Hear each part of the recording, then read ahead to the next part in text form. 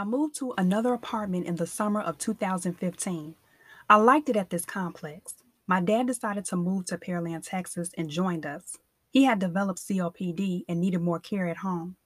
My daughter enjoyed going to all the fun places in Galveston Beach. They had rides there, so we would get on the rides and she would enjoy herself. So back at work, something happened that I knew would not have a good outcome. I was working on another report. Once again, I asked my coworkers questions about certain processes and did not receive many answers. Now, I was starting to realize why Ron said, good luck, when I first started working there. I was there for 2.5 years and it was still like pulling teeth. My God, I was thinking, this can't be life. So one day I asked Tangela about a process and she just started complaining out loud. She started saying negative stuff. She said they need to burn the place and start over. She said 2 plus 2 is 5 up in here. So I asked her, what has she done to try to fix the problems? She changed the subject.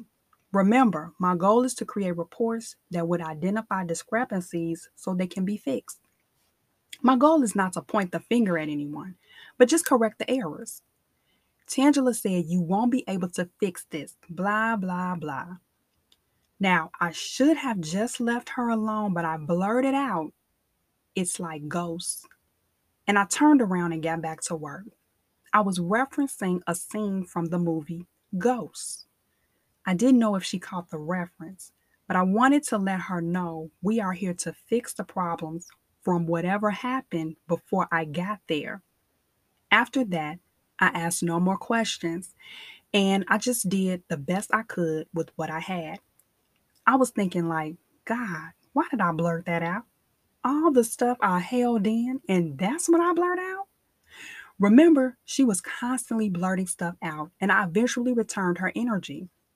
However, I did not yell it out loud or say it to attack her, but it was my way of letting her know we are here to fix the problems and develop better reporting processes.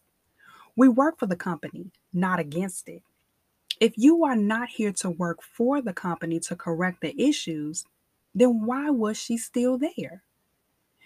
And if she had no other opportunities to go to, why keep complaining? If she didn't want to answer my questions, all she had to do was say she didn't know, like the other employees did. Instead, she tried to intimidate me. So, in hindsight, this was not the optimal way for me to respond to her negative energy. But what she did next was a direct attack. At least my attempt was subliminal to help her understand that we would need to work with each other and not against each other. Okay, let me take a deep breath because I thought it was over, but it was not. I was just going to let it go and move on. I figured if nobody is going to help me, I would just look for another job because certain things were just too deep for me. So the next day, Tangela walks down the road and yells out, drug dealer. I was like, whoa, what on earth is going on? I thought about the day before when I said, it's like ghosts. I figured she took it personally, as if it was an attack on her. I was thinking she needs mental help. Who yells something like that out at work? I am going to tell you that I became a target.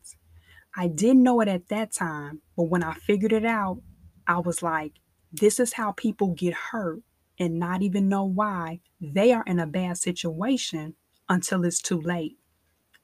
Despite the bad energy exchange, I had to continue to do my job. No matter what was being plotted against me, I continued to do what I was hired to do.